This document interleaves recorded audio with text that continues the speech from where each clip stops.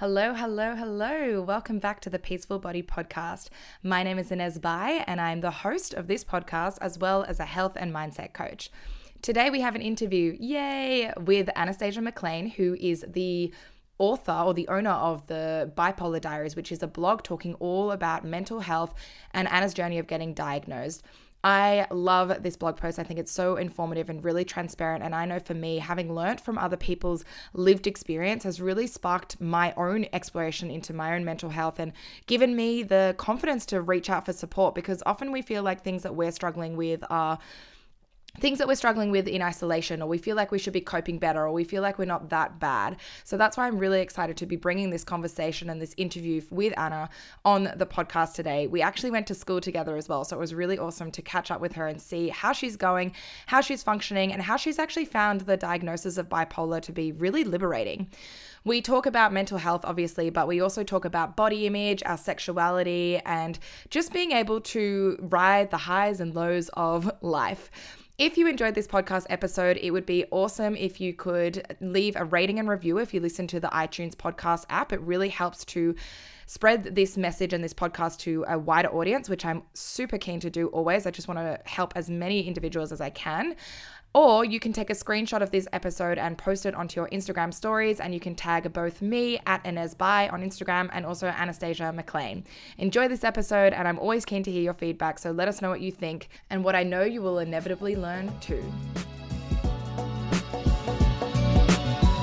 Hello and welcome to the Peaceful Body Podcast. I am here with Anastasia McLean, who I actually went to school with, and she popped up again on my radar very recently as she posted her blog post, which we'll introduce in a moment. But hi, Anna, how are you doing? Hi, I'm good, thank you. How are you? Yes, I'm really good, and I'm so excited to be talking to you and finding out more about your journey. And like I was saying just before we got on to this recording, how much I always benefit from hearing other people's lived experiences, especially through their mental health and that kind of journey as well. So I'm really excited to dive deep and get to find out more about you.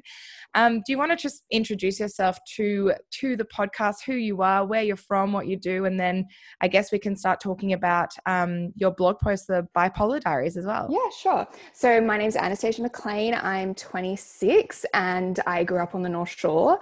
I've worked in advertising. I'm a digital producer, and I recently started a blog.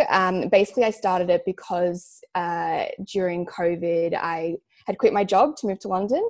So I was kind of, I'm in isolation here in Sydney as I didn't get to go. So it was a great time for me to start it, and was something I was always really passionate about, writing and things like that. So yeah, it basically came out of there. Yeah, let's talk about that, because I'm sure you had, it was something that was like on the back of your mind, probably like, oh, I'd really like to start a blog post one day and maybe like share my stories. And you had this now, I guess some people would see it as like, I don't, it's not the best situation to lose your job and then have to sit here, or not lose your job, you quit and then you have to sit here before you can go to London.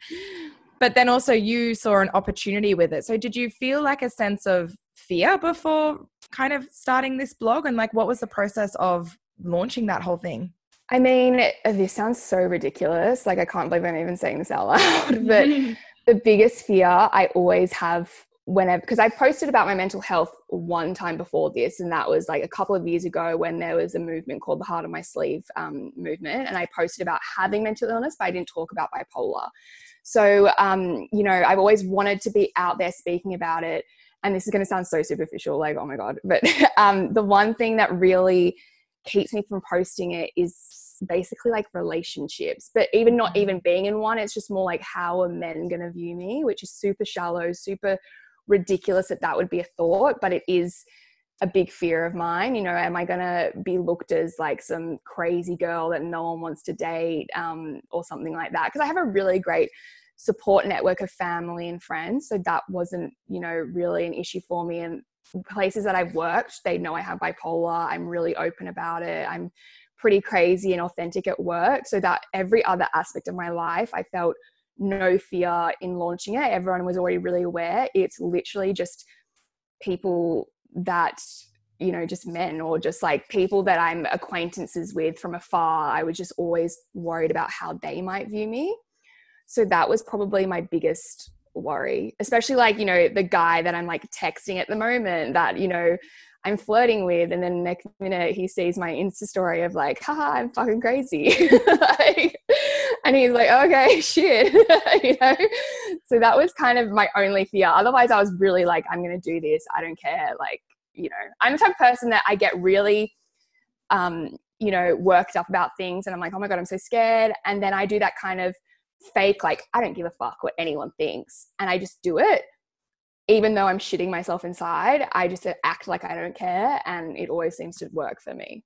It always seems to you pull it off, for sure. Yeah. And I can actually so relate to that, because when I first started my business, I was in a relationship and I really took it for granted. I didn't think about putting myself out there. I was just kind of like, yeah, like I would speak about vulnerable things around like my disordered eating and my body image and all of those kinds of things. And yes, it felt scary to put myself out there, but I kind of had this person that was like my cheerleader. And then I noticed quite a massive shift when I broke up with this person earlier on this year, of feeling really exposed all of a sudden. Even though I was putting all of this stuff on my podcast and on social media and talking about it, I really noticed, and I don't know, maybe this, like, because are you single currently, or just like chatting to people, but single, yeah. Living with my parents. Exactly. living the dream. Like this is the time to do it, right? But I really noticed a shift in the way that I communicated my, I guess, experiences and my journey as well, because I guess I felt like I was worried more, like you feel more alone, not alone, but I guess more isolated. Like you're like, this is me. And it's almost like you don't have someone to like go back to or to feel protected. And I feel especially as women, we really have this desire to like please and to make people feel comfortable and to make sure that we don't say the wrong thing. And that really comes up in relationships, especially like in the early days. And something that I found as well as I'm now dating, it's like people will know so much more about me than I know about them. And then that can kind of give them almost like an unfair advantage. So that definitely plays a big role. And I don't think it's shallow at all to be really aware of that and to think about like what people know about you and to have that kind of in the back of your mind, because of course it's going to play a role, but then it also, in my opinion, weeds out the people that can't handle that anyway. You know what I mean? It's scary to feel that sense of rejection, but then also like, you're not someone I want to engage with anyway. Yeah. That's what I always have to remember. Like when I think about things like that, and my sister gives the best advice, and she always just says to me, like, why would you want to be with someone like that anyway? That those people that are judging you and that are like, you know, thinking you're crazy and don't want to date you, whatever, why would you want to be with someone like that? They're not meant to be in your lives. And so I have to keep remembering that. But there's always that part of you that's like, oh my God, what if it's no one wants to be with me because of this? But yeah, I'll be forever alone. Yeah, but I feel more like I definitely feel, because I'm someone that like I have a really hard time lying to people. So I instantly just like let all my stuff out on the page so that I'm not being fake. And so I guess it's just for me, it's like that. It's me just showing you that like, this is everything of who I am. Like, I'm not lying to you. This is upfront. So I'm not, because I've been in relationships in the past where I didn't even realize they had really big issues, and they would break up with me and say like, I would never have dated you if I knew that you had like an eating disorder problem, you know, and like as if I had lied to them about my life. And it's like, I don't want to ever get caught in that again, because that was traumatic to have gone through. Like, you know, who wants to feel like they've tricked someone when you haven't actually tried to trick them into anything? So I guess that's the way I have to like live like through that life, is just being really authentic and really true to myself. Otherwise I would feel sick. Oh my God, I'm exactly the same. I can't lie for shit. And I am, even when I start dating someone, I'm so just like, here are all my secrets. Like, let's be really vulnerable. Let's have these really deep conversations. And like, yeah, sometimes that can be really overwhelming for people. But then exactly like your sister said, they can't meet you where you're at anyway. And then they're not someone that you really want to have in your life, because otherwise you're going to find yourself always playing really small. And something I always remind myself, whether it be, you know, maybe I talk to a client and they stop working with me, or I'm dating someone and they stop talking to me, I just always remind myself that like the universe truly is abundant, and that there will always be more people, right? There's like 8 billion people in the world. And so I just always have to come back to that, reminding myself of like, there's always more, you know, there's always more, which is really helpful as well. Yeah, for sure. Definitely. I've definitely come to learn that a lot more with men, especially. I find it, I don't know what it is, but just like looking back on my relationships, I've never felt like I'll never end up with anyone. I always feel like there will be someone. It's just more like, is it always going to be like, is it going to be the right person? Am I just settling kind of thing? like just because of my bipolar. That came out really bad. Like that's actually the worst thing to say about something. You'll notice with my bipolar, I super contradict, like all my thoughts contradict each other with what I'm saying. But yeah, I don't know. I always feel like there will always be someone there because yeah, there are so many people in the world. It's just whether that like I'm just kind of settling down because I'm so scared that I won't find the right person, if that makes sense. Yeah, for sure. And I think the best thing that we can do is to be continually learning about ourselves so that we can continually show up as our most authentic selves. And that will mean that some people will come into our lives for a certain period of time and then they'll naturally fade out as well as we learn a new part of ourselves. And that's not to say that we're like better or worse or they're a better person or a worse person or anything like that. But sometimes people truly do come into your life to like serve a purpose, and it's so okay to like let go of them and move on to the next thing. But I think and I'm sure you've found this even through writing your blog post. Do you feel like you've been able to discover more things about yourself and to maybe even feel more authentic? I think so. I mean, I feel like I've always been pretty like self-aware of who I am in a like to a fault almost. Like I'm really critical and like, but then I can also be super fucking arrogant and like, I know like I just know myself kind of inside and out. But then I always feel like that every year I'm also changing a lot as a person. And every year I just comes around, I always kind of notice it. And I think, yeah, just doing the blog, I think doing the blog made me realize how much of my past experience really shaped me. I always thought that, my bipolar was a big part of that shaped me, which I still think that is. But I also think that a lot of my past is what has shaped me, because I do think I've been through a lot. And I think just all those things put together, I never realized how much of it made me into the person that I am. Yeah, because I feel like with writing, I mean, I write mainly like Instagram captions and I do the podcast, but even through that, having to like explore where my beliefs have come from and what I think and my habits and all of that has given me almost like a portal into my past. And I remember little things and I'm like, oh, no wonder I think that. And like this memory obviously leads to why I do the things that I do today. And I feel like you only really get that when you give yourself the reflection and the time to writing it and all of that. So I'd love to know, can you define bipolar for us? That would be really helpful. And then maybe also talking about your journey of discovering, having this mental illness and all of the experiences that kind of have led to where you are today, and just kind of give us a little bit of a rundown. Yeah, for sure. So there's two different types of bipolar. There's bipolar 1 and bipolar 2. So I'm bipolar 2. It's a mild version of bipolar 1. I'm not sure if you've ever seen like the TV show Homeland, but there's the main character in it who's played by Claire Danes. She has bipolar 1, and basically some of the symptoms would be, you're really impulsive, you can spend a lot of money, you take really big risks, you talk really fast, your thoughts are kind of just meshed into one. No one can really follow you, what you're saying. You can be really aggressive, just really hyper, really emotional. Normally women have like an incredibly high sex drive, and the list goes on. And so I have not a very mild version of that, but just a mild version of bipolar 1. So it was really hard to be diagnosed because it was mixed between like maybe I have really bad anxiety, maybe I just have really bad depression, maybe I'm just really overly confident. No one could really define what I was.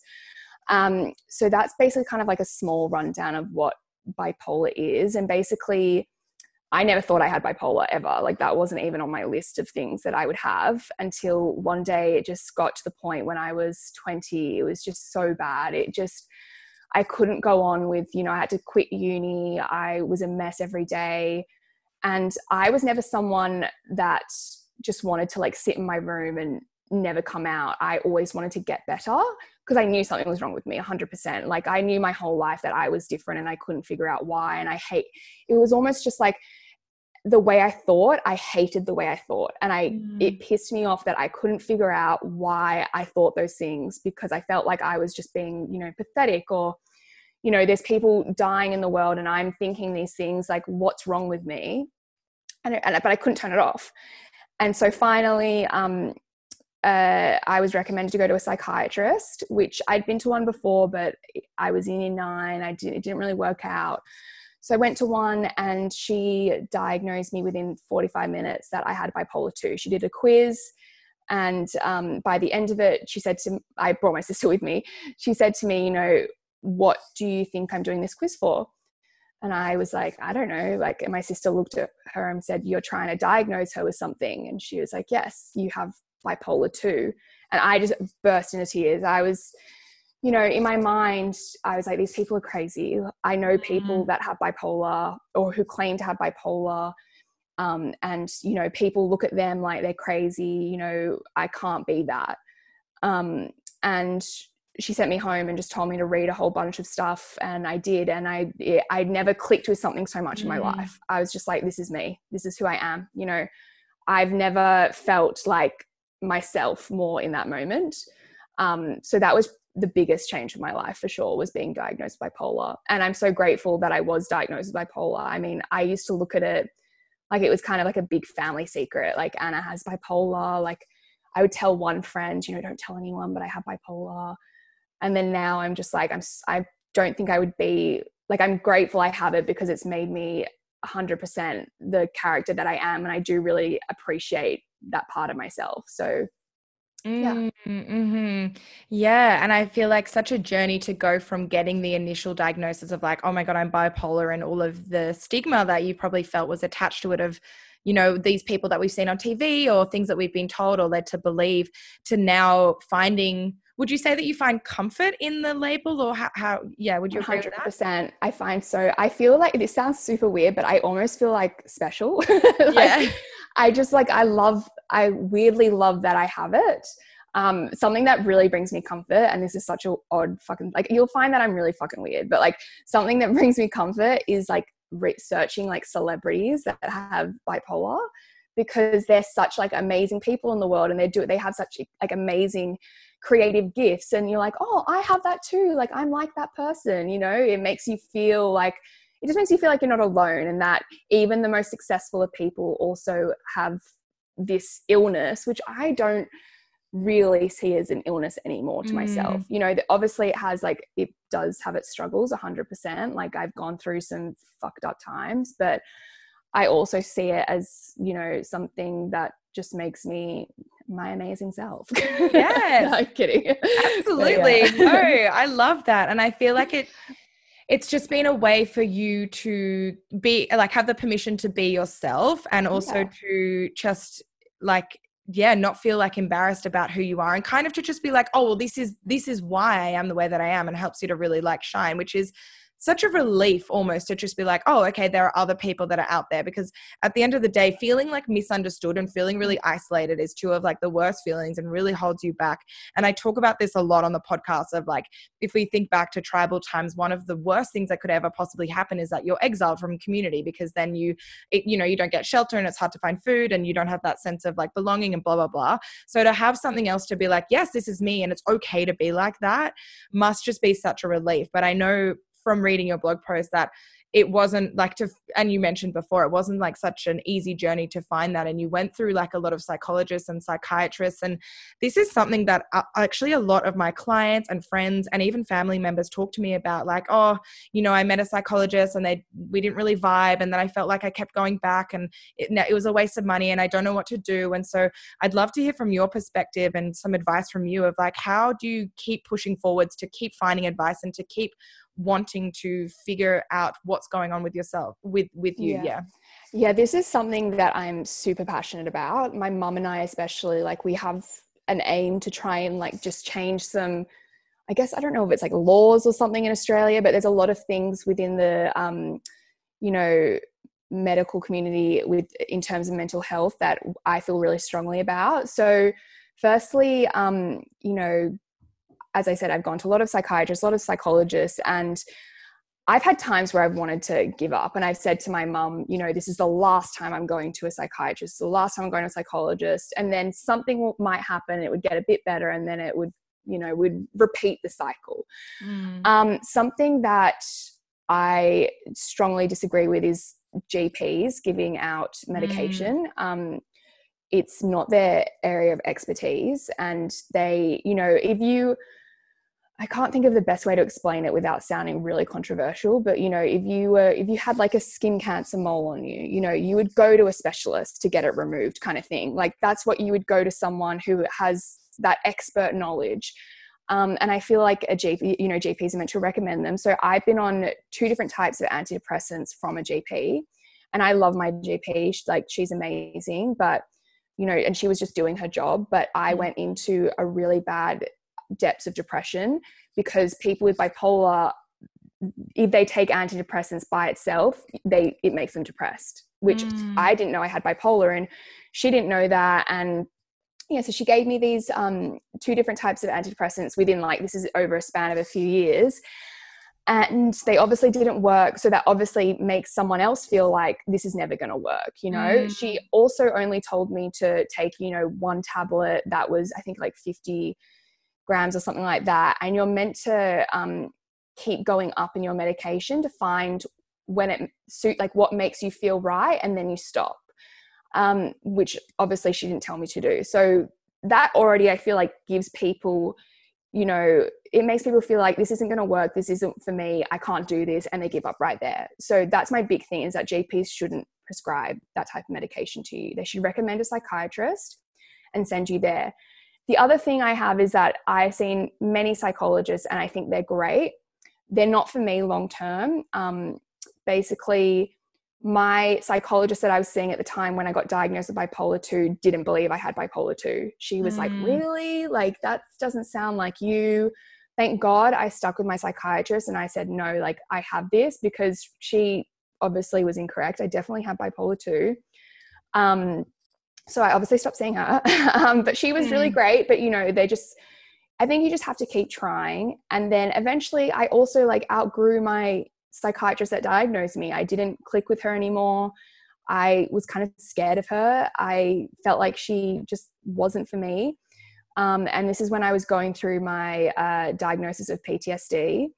And I found someone, I was recommended to someone I was doing some sleep trials, and I was recommended to a man who deals with PTSD and bipolar, and he worked out my medication together. He put me into 5 months of therapy. So I saw a psychologist for 5 months. I couldn't have a job. I had to quit my job, and it was full on. Like, it was a lot. You come out every Thursday. I came out and I was in tears. My mum had to drive me home. I would sleep for the rest of the day. Like, it was really traumatic. But so grateful I did it. It helped me realize a lot of things, but I don't personally see a psychologist anymore. It's just not for me. It was great for that time, but I don't need it at the moment. And I don't feel like you need to constantly be going to one, because I would come home and I just couldn't face the day. You know, I had to really get over that and process it. So it's just not for me. But definitely, I think in that order is to be recommended by a GP, see a psychiatrist, work with them on your medication, and, you know, they'll tell you to go up and down to see what's right. Just keep doing it, stick with it, because eventually you will find the right dose that's for you.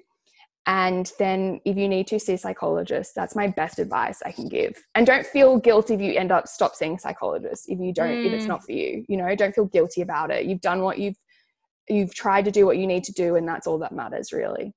Absolutely. And just like we were saying before with relationships as well, like, they can serve a purpose, and then it's okay to let go of something. Like, just because someone or something worked for a while doesn't mean that you need to hold on to it. And I think sometimes we cling on to things for a sense of security or comfort, but then that can actually hold us back. Or in your case, it becomes incredibly energy draining, and it just, like, isn't serving you anymore. So I think it's really important.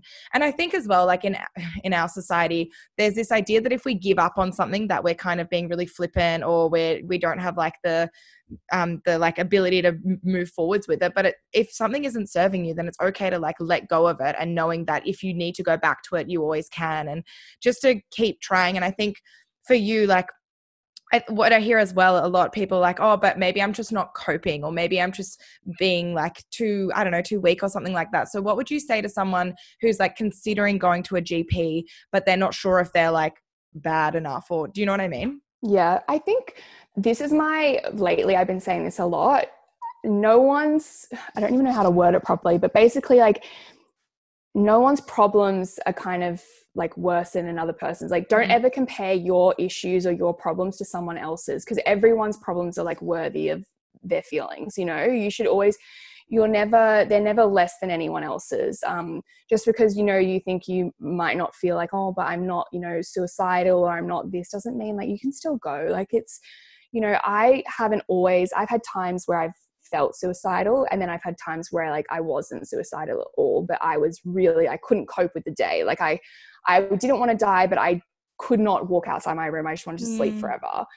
Doesn't mean that I still shouldn't go and try and see. And like, if you're at a point where you don't think there's any other avenue for you, then like, what's the harm in trying, basically? Like, there's nowhere else to go. If you feel like there's nowhere else to go, what's the harm in it? You know, only good can come from it, really. So that's probably, I guess, the best way I would say it is, yeah. Yeah. What have you got to lose? Absolutely. Yeah. Yeah. And that if you're in that place and you haven't gone to speak to like your GP or your psychiatrist, and you feel like there's nothing else to do, like that is always an option, option. 100%. I agree. Yeah. And can you describe to us maybe a little bit of like what it was like before you found this psychiatrist, and then how you're feeling now? And like, obviously now you've got a job and you're thinking of moving to London, or you are going to move to London, and, you know, you've kind of like, I guess, living quite a high functioning life. Yeah. So I'm really naughty and I don't see my psychiatrist anymore, which is really bad. You know, they tell you always should check in every like 6 months or so. I have not, that's not good. But I don't know what it is about me. Like, I go through phases with different psychologists, psychiatrists, but I'm really happy at the moment. I also see that part of my life, it felt really like kind of, I guess, not damaged, but it reminded me of that time in my life. And so I find it really hard to go back there. But at the moment, you know, things are great. I'm able to function in the real world, as people would say.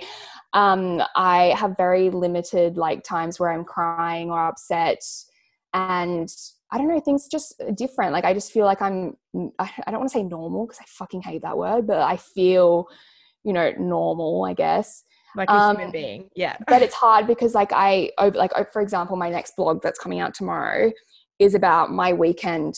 It was my birthday on the weekend, and it was like one of the roughest weekends ever. And like, it put me into, up until pretty much today, I was in the worst depression ever. And I haven't been like that for over 2 years, maybe a year and a half, you know, like, so I get really upset when I feel like I hit those, because I think like, no, I'm normal now. There can't be anything wrong with me. Like, I'm as you said, like, I'm high functioning. I'm moving to London. Like, I can't be having a breakdown. Like, what the fuck?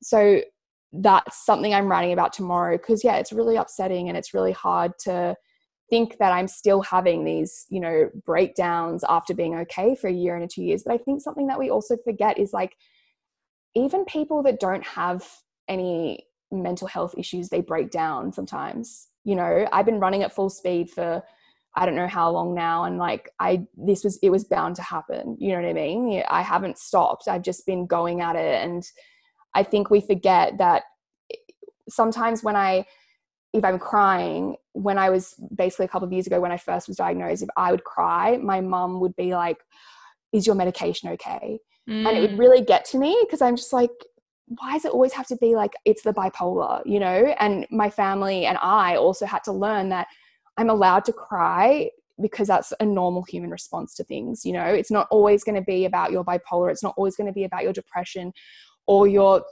whatever. It's not because your medication's not leveled. Sometimes like you just actually are a human and you need to get your emotions out because something fucked up happened. You know what I mean? Like, so I think over the weekend with me getting upset and stuff, it really put me into a spin of kind of like, oh my God, am I weak again or whatever? But I have to remind myself, like, I just speak my own language, that like people with bipolar aren't weak, we're strong as fuck. And I had a setback for a weekend, I had a breakdown, but I'm still that like really badass, like high functioning, you know, girl that just kicks ass. So, you know, I've got to remember all that. Hell yeah. And firstly, happy birthday to our Gemini queen, the big 26. Welcome. And secondly, yeah, you're exactly so right. Like, every single person is going to have breakdowns, no matter what our situation is, or where we live, or how much money we're earning, or our relationship status, or anything like that. We will always have breakdowns. We'll always have emotions. And I think one of the hardest things with depression is that it makes you feel like it's going to last forever, like as if you're never going to get back to it. And it's so important to have like your support network around you, and to constantly be reminding yourself that like nothing lasts forever. It like truly doesn't. And it can be really, really hard to believe that in the moment, but just knowing, that like you're not, and you're also not going backwards for having that feeling. Sometimes we can really feel like, oh, well, if this is happening to me, then like, can I move to London, and can I do this? And how did I ever do this? And it's just like bringing yourself back down to reality. Like that's what my psychologist always says to me, because I'll like spiral out of control, and I'm like, well, what if this is going to happen? And what if this is going to happen? And she's just like, remind yourself of like what is real and what the facts are, and then just go from there as well, instead of, because it is really easy to get into that spiral. But I'm glad you're feeling like and that's the thing, because we do have these experiences, right? And we feel like, oh, I've overcome it and I'm so much stronger on the other side. And then it's like, if we fall back down into that spiral, we feel like we've gone backwards. But the truth of the matter is that we never can go backwards. We're always progressing, because it's literally impossible to go backwards. Yeah. And I felt like I definitely had to write about it, because I think with the blog, like so far, all of my posts have been about what I've overcome. And like, I've always ended them with like how, amazing I feel now and how successful I am and whatever. But like in reality, I would be lying if it's like, oh, I don't have these breakdowns anymore kind of thing. And like, that's not going to help people who have bipolar out there looking at someone that also has it, but makes it out to be like, oh, I'm completely fine now. That's not the truth. So I definitely had to write about it. And I'm scared, because like, it's embarrassing that, over the weekend, everyone saw these Instagrams for my birthday, and I was actually like vomiting in the corner, crying for half of it. So that's going to be embarrassing, but it's the reality of, what it was. And I have to let people know that. Otherwise I'm just like a fraud for, my blog doesn't make any sense then. It's just real. Like, it's so real. And of course you're only going to take, like, of course you're not going to take photos of yourself being in like a held up fetus position ball, you know what I mean? But like, to be able to then reflect on it and be like, and I think also there's like a level of you needing to go through it and just like let yourself be in the thing, and then be able to reflect on it afterwards, and then kind of share it as well. Yeah. For sure. Definitely. Yeah. I had the past few days to do that. That's for sure. Yeah. And so you should, so you should. And I don't think it makes you a fraud either. Like, I think a fraud is someone that's trying to purposely deceive people. And you're speaking about your experiences from a really authentic place. And when you have like something that feels like you have, had a lower time, and then you're able to speak about it truthfully, I think that is really important and really, inspiring, for lack of a better word. And it's always going to be an ongoing process as well. Like, I think sometimes with my own personal journey, people might look at me and be like, oh, she's always confident and she loves her body, and, she's so good around food, or whatever it is. And the truth of the matter is as well, that like, sometimes I'll have days where I don't like what I'm wearing, or I'll put something on and they don't fit me anymore. And yes, I have all of the tools to be able to like intellectually be like, it's fine, like I like my body and I still get to be content, and all of these things that I talk about on my podcast. But that doesn't mean that I'm suddenly immune to having those emotions, because something that I always speak about, and something that's a really Gemini thing as well, is to seeing things from all sides of the spectrum as well. And without knowing like what it feels like to be depressed, or to feel insecure, or to have all of those low emotions, and we also aren't going to really understand what it feels like to be confident and content and happy as well. And something you spoke about in your blog post was your body image, which I wanted to bring up. And I love the quote where you spoke about, the whole experience is pretty shitty, and like, I'm sure girls can resonate with this experience too. But the experience of being called a whale, which you then describe in the blog post of pretty fucking delicious, is a whale. However, I can only imagine how traumatic that would have been to have called a whale in front of people in a group of, wherever you're at a party or something like that. Yeah. Oh, it's multiple times. But yeah, one of them was at a party. And yeah, like, do you know what's really interesting is that at the time, it did not affect me. Like, and it was, looking back, I'm like, that was some fucked up shit. Like, and it didn't even like process to me that I even had a bad body. Like, even though I didn't go swimming because I felt like all the girls were skinnier, I wasn't like, wow, I'm really fat or anything like that. I just was like, yeah.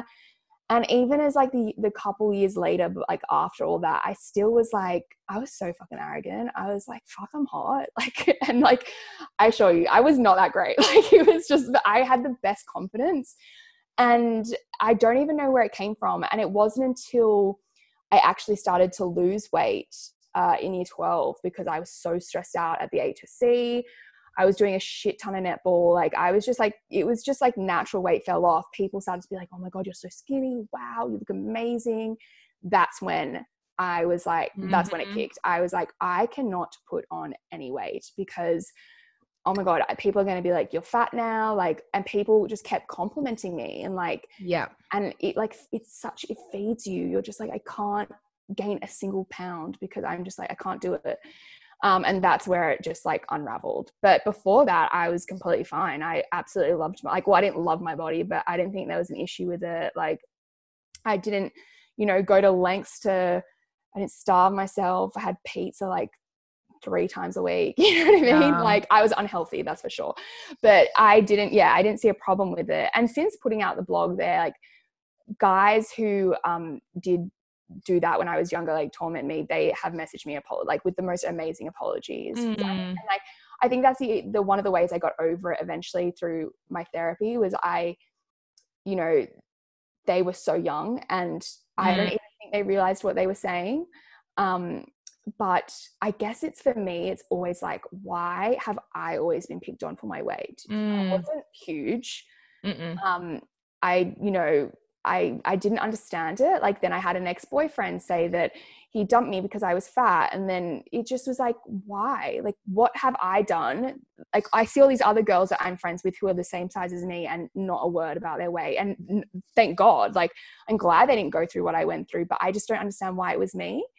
And I still don't know. I feel like sometimes it's like, because I was so loud, this sounds super weird, but I feel like because I was so confident, people were almost like annoyed that my confidence didn't match my body. Like, I'm meant to be shy and quiet because I'm not super skinny or something like that. Like, I can only be confident if I look like a Victoria's Secret angel.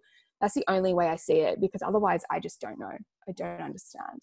Yeah, I think you're so right in saying that, because when you are so yourself and you shine bright and you just are loud and funny and whatever you do, you, that can make some people feel so unconfident because they can't match that level. And so sometimes a really easy way to bring someone back down or to bring them beneath you is to just make a comment on their physical form, because it's so like it can be detached from your confidence almost in a way, and to just kind of like call you back in line and like, oh, well, you look this way, so you shouldn't, exactly what you said. Like, I think that's really true. And I'd love to know, like, even though you were confident in that moment, do you feel like you could, because I know for my clients, people still get called names, or maybe they get comments from their family.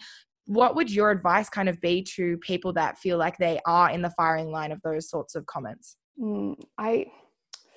That's a tough one, because like, looking back on it, it all still has like, it has affected me more now than it did back then. Like, every day I'm still like, I'm, as you said before, I'm like content with my body and I'm fine with food and everything like that. But every single day I'm like, what am I eating? Like, when am I going to exercise? It's all about like, every day I think about my body. But in terms of, I guess, advice is, it would have to be just like really think about why that person's saying that. I think that was the best thing I could think of, is like, I felt like the reason those boys said that to me was because they were young and immature and stupid, and they were trying to think of anything to pick on, kind of thing. And also, an ex-boyfriend, I mean, even if this wasn't the case, the best way it made me feel about it was like, I just thought he was like jealous or something like that, because I was really confident, and I was really, as soon as we broke up, I was, hanging out with his friends still. I was like, on to the next boy, kind of thing. So that was the only way I could really get over it, is to just really think about like, why are these people saying these things? And it's usually because they are just immature, or they're just really like miserable with parts of themselves. Like, it's never or actually about you as a person, because like, really think about it, like, who would actually say that to someone? So who says that if you're someone that is happy within yourself, you don't feel the need, you don't feel threatened No. by someone else that's confident within themselves either. So Exactly. yeah, it's never personal. It is never personal. And Never. people do not care what you actually look like. They care about how they feel. And so their Exactly. actions are always a reflection of that. Exactly. And so that's just the only way I can think of it, is that just always think about why they're saying it. Is like, what is it about them that's why they're saying it? Because I just 100%, it's not personal. It's nothing to do with you. It's usually always to do with themselves. So that's the best advice I could give on that one. Absolutely. That's incredible advice. So the last kind of thing that I wanted to talk about, which I, again, love reading on your blog post, as you can tell, I've been an avid reader, was, was having sex, or just sex in general, sexuality, and just being confident in your body. Because if we're talking about body confidence, that is really where a lot of the, I guess, insecurity stems from. But even deeper than that, you were talking about just being confident in being a woman that wants to have sex. And you were saying before that like that can be would we say a symptom of having bipolar, like a high sex drive? Yeah. But I think having these conversations to like normalize it, especially as women, because we know that there's still the stereotype of like, well, men can sleep with whoever they want, there's no real consequences. But then if women are too outwardly sexual, or they're too just love sex more, than it makes them like a slut, or any of these kinds of like negative associations that we have with it. So tell us how you got like more comfortable with it, and why you feel like being open about your sexuality and just loving sex is so important to you. Yeah, so I have grown up in a really conservative family. You know, sex was, it just wasn't, you know, my mum was taught from her mum, like, just lie back and think of England. Like, it wasn't a thing to talk about at all. And so, yeah, I remember like, you know, masturbating. I thought I was like sinning. And I'm not religious, but like, you know, my parents are, and I was just like, oh my God, I'm sinning, I'm gonna get grounded, you know. It was just the worst. And then like I remember boys, like, you'd go to gatherings, they'd be like, oh my God, girls masturbate, and I'd be like, no we don't, like and I was like, of course I fucking do. But yeah, I guess it was really weird. As I got older, my mum, my sister and I would go on like little girl vacays together, and we would end up talking about sex. And I just like, thank God, because of my bipolar, I would just like, I blurted it out, and I was just like, I like this, I like that. Mum was like, oh my God, like, you know, and then eventually it just became a lot easier. I just like kind of broke the awkwardness between, especially like my sister and I just like told her like, you know, what I enjoy watching on like for porn, like, you know.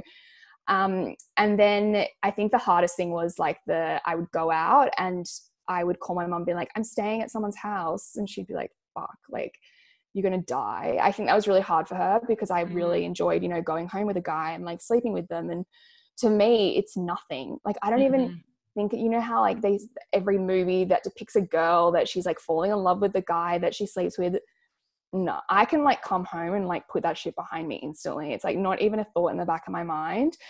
But that can also be hard with like relationships. Like a guy that I do like and I, you know, want to date, I sleep with him on the first day because, you know, I'm horny and that's what I want to fucking do. But then he sees me as like, you know, oh, she's a bit of a slut. Why would I want to introduce to my mom? No, but, you know, just things like that. I found really difficult. So, but my family's gotten a lot better with it. My mum has come to really understand it a lot better. My dad was not allowed to read that blog post. Yeah, I bet. We made it clear in the family. We were like, do not read that blog post. That one's off limits. So he hasn't read that, but my whole family's read it besides him. And like, they're really understanding about it and everything. But yeah, it's hard as a woman because, especially as a woman with bipolar, but for women in general, like we do enjoy sex. And I just don't think men, or even just some women who like don't enjoy it as much, I just don't think they can understand it, which is like there's things that I can't understand about other people, but it's hard because I don't even know how to explain it sometimes, because it's just what I enjoy doing. And I hate to be seen as, you know, a slutty person, but if that's what I need to be seen as, then like, I don't give a fuck, because, you know, sex is sex. It's not hurting anyone. But yeah. Mm. And I love talking about this. I talk about it with my friends all the time. I'm super open, and like my family, we are not we don't outwardly talk about sex, but like I've always just been able to like, have my boyfriends over or talk about who I'm dating or anything like that. So I feel incredibly lucky to have had such an open family, and now I just talk about it as if it's really normal. But in the same aspect, it's like we are often so ashamed for doing something that feels fun or that feels Yeah. pleasurable, and it's like when you start to feel ashamed of something, it really makes your personality dull, especially when you feel like it's something that you really value, essentially, like it's a part of who you are. And so I think having these conversations and giving women like the permission to own that part of themselves so that they can be more fully themselves, and so that you can show up in relationships and ask for what you want and then just take what you want too. And I just think Yeah. that it's such a huge part of body confidence and of being a woman and of us like really reclaiming, I guess, our femininity and doing it for ourselves, right? Yeah. Well, I guess that's the thing is like what I did mention in my blog is like sleeping with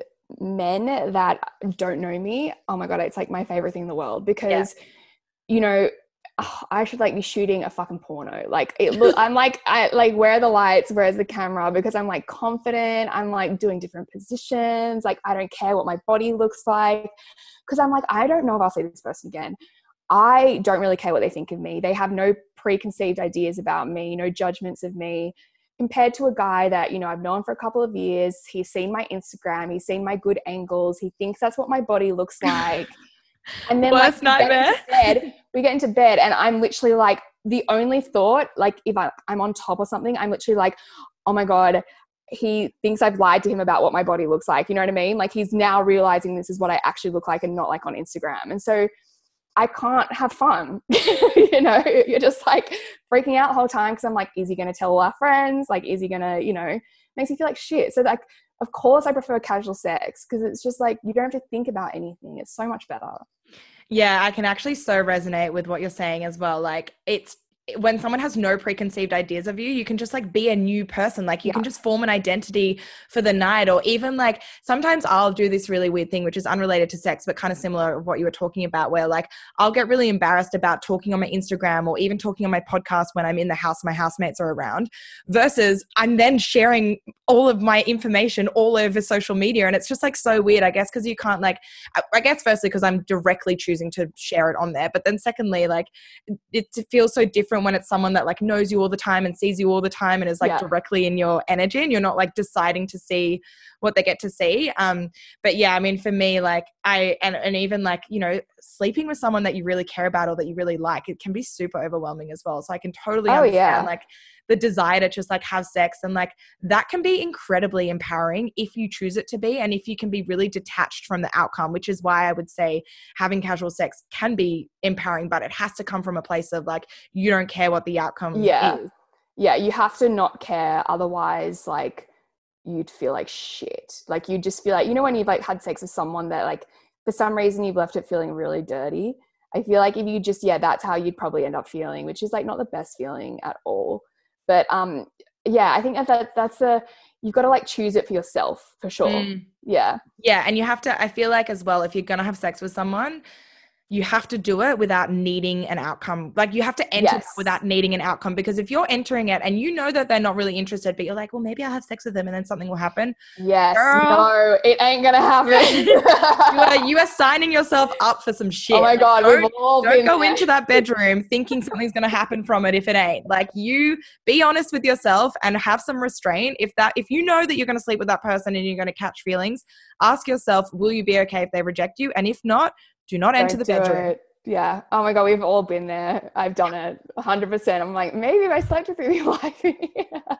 Have we not? We're like, oh my God, he's so cool. Like, he'll definitely like me. Like, I'll change him. No, hun. No one's changing for anyone. Just literally, it's hard enough to change yourself, let alone trying to change another human being. Impossible. Exactly. Oh, preaching to the choir. Preaching to the choir. Amen. And then secondly, the attitude that I always have is that if anyone, and this is actually what she says in Eat, Pray, Love, which is one of my favorite books and movies for anyone that would like to know. She's like, anyone that gets to see you naked is literally so freaking lucky. Who cares if I sit over and I've got rolls or I've got cellulite? Like, it is literally the best day of your life right now if you get to see me naked. And that's just the attitude. I mean, I've obviously worked such a good attitude to have. hard to create that, but now I'm just like, this is me. This is it. This is what you get. Like, it's not going to get much better than that. Yeah, I dated someone that like he wasn't necessarily like the fittest of people and had like pretty much the same roles that I have, and he like sat around with so much fucking confidence. I was so jealous. I was literally like, where I would like try to get out of bed like limping up like in the most straightest way possible so my rolls wouldn't show, and he was just like letting it all hang out. I was like, fuck, that's cool. Like, why can't I it's be attractive like as well, isn't it's it? hot. Like, even though you feel like, oh, I couldn't possibly, but then that person is just owning it, and they're not like waiting for you to like validate them. They're just being really themselves. He and did that's not attractive. give a fuck, and I was like, he let it all hang, and I was like, I love that. Yeah, which is what we should all do. Like, I'm all Yeah. about sitting over in the rolls and, you know, just seeing my body in different angles. Like, I'm just like, I'm here for it. Yeah, love it. Love it. Okay, so I'm going to wrap things up. Obviously, I could keep talking to you forever. I always do like 3 questions as like rapid fire questions. So let's get started with that, and then we can talk about like where to find your blog post and all of that kind of thing. So the first question is, what's your favorite food? Donuts. Oh, I've been going through a donut obsession recently. Oh my God, I had a donut cake at my birthday on the weekend. I have like a really big thing for donuts. They're just like any type of like doughy cake is just like, oh, I love it. It's the best. Where are the best donuts in Sydney? Oh, Donut King. Oh, cinnamon or like what? Classic cinnamon. Like, I like strawberry donuts, but like classic cinnamon is just always the best. Yeah. So good. Yum. What is something that you're working on improving within yourself at the moment? Just my dialogue, my self-dialogue, my inner dialogue, sorry. I just need to, I think it's just always comes back to like my weight and my body. Even though I'm not starving myself or anything like that, I need to just be happier. Like, my clothing size has changed drastically within the past. You know, I've gone from a size bottom wise, I've gone from a size 10 to a size 14.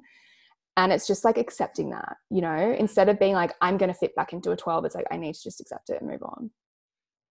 Oh, I can so relate to that. I used to be a straight size 8 from literally year 12 until like 5 years out of school. And then now I'm like wearing a size 12 or 14, and I'm just like, yeah. So I can totally relate to that. It's always a bit like confronting, and then you're just kind of like, but I want to feel comfortable. You know what I mean? Yeah, I've been trying to convince myself it's because my body's getting ready for like birth or something. Childbirth, aka the miracle of life. Yeah.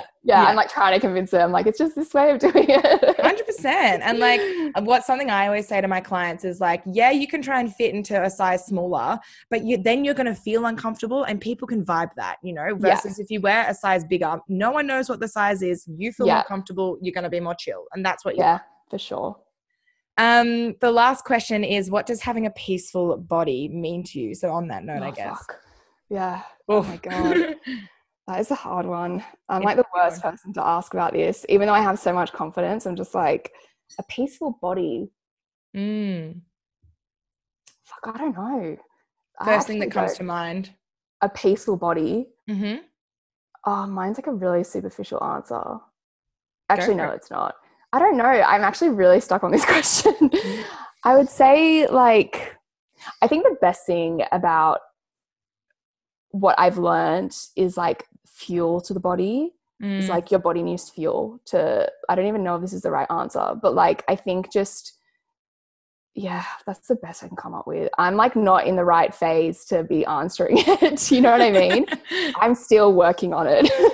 Absolutely. And I love your honesty, but I do know what you mean, because it's so hard to do all of this like mental work on yourself and to be accepting your body and to just live your life if you're not at a very basic level fueled. And I think so many people don't realize, like, if I just ate a little bit more, I would feel more confident. Like, I would be able to put myself out there more. I would be able to like exercise. And it's so basic, but it's often so overlooked. Like, we often think, well, if I had a better body, then I'd be more confident. But like, no, you'd probably, if you just ate a little bit more, you'd have a little bit more energy, and then you'd be able to think things more clearly. And that is so true. Whenever I'm like my most depressed, I'm not eating. And it's like, you need to be fueling that body. It's like what gets you from A to B, it needs to be.